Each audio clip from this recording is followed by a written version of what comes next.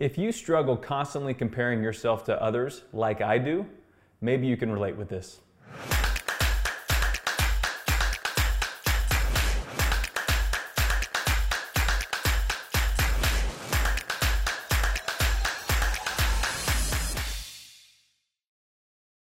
Hi, Matt Farnham here, back with Real Life at Level 10, where I discuss insights of real estate leadership and personal growth.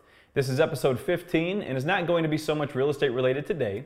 However, just want to share something personally with you that I struggle with in my 16 plus years of real estate, and just how I'm kind of working through that, because I'm sure this will relate to a whole lot of folks that feel the same way. So if you're competitive, I'm sure you constantly are comparing yourself to others, and I believe that can be very toxic.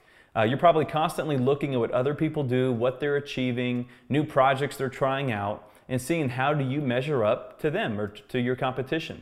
And I think that's very dangerous. A lot of times I think we're comparing our year 1 to somebody else's year 20 or some aspect like that. It's not always a fair comparison because you don't know the whole story. Somebody could have 2 or 3 business partners behind them when really it's the work of 2, 3, 4 people, and you're just seeing one example, and that you just don't know the whole story. I think social media, for me, is the biggest and most obvious example for this. In my business, I'm constantly on social media. I have to have a presence there to network with clients and build my business. Of course, I'm sure a lot of you watching this or listening to this, have the same type of business where it's very applicable. But it can be very toxic at times, and you have to be careful with it. And let me explain what I mean.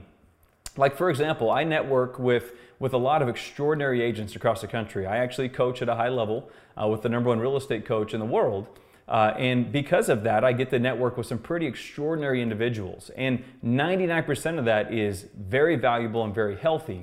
However, sometimes I find myself looking at all these shiny things that these amazing agents and brokers are doing across the country, and you find yourself discouraged and beating yourself up, feeling that you should be doing all those amazing things.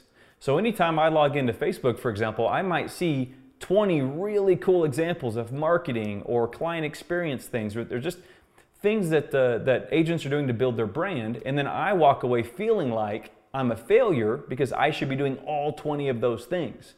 But again, it's dangerous. The real story is that might be the only cool thing that agent or business person did this entire month or maybe this entire year.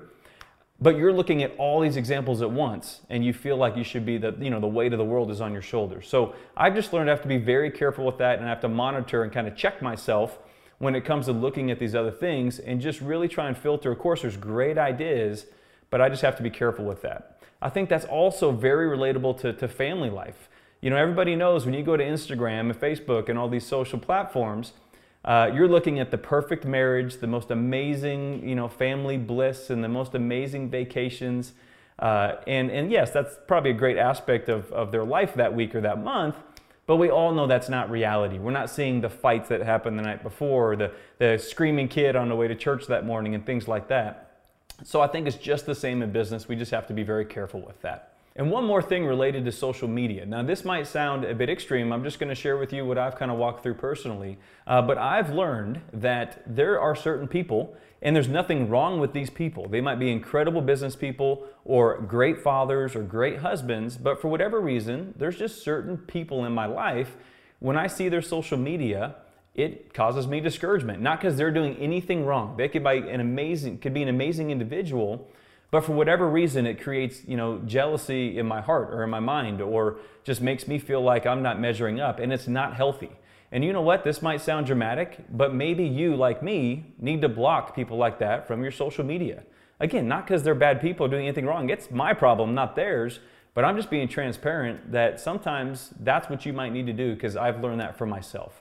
So just something to think about. Not sure if that's perfect for you or not, but just kind of being transparent with my own life. And I'll just kind of end with the thought here, high achievers are their own toughest critics. We always feel like we should be doing more. We should always feel like we could level up, right, and do even better. And I think that's great. That's what makes high achievers, incredible at what they do. But sometimes we just need to slow down and look back at what we have accomplished, and then just appreciate the years of hard work that we have achieved, and just enjoy that for a minute.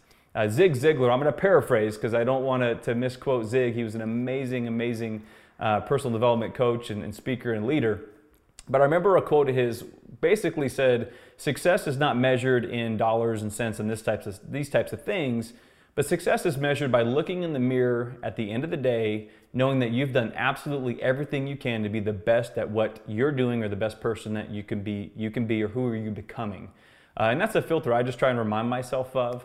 Instead of comparing myself to others to decide if that's successful, did I just give everything I can to my day? Essentially, did I live at a level 10? But at the end of the day, like we've shared before, you can't get to it all, you can't do it all. So do it at a level 10 and live with the results.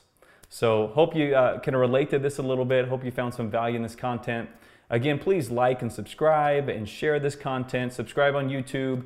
This is on a podcast now, so you can find it on iTunes or Google Play, Real Life at Level 10. Would love to hear from you, and tune in next time. Right now, we're going to release these on the 2nd and 4th Tuesday of every month. So stay tuned for episode 16 coming next, and we'll see you soon. Thank you.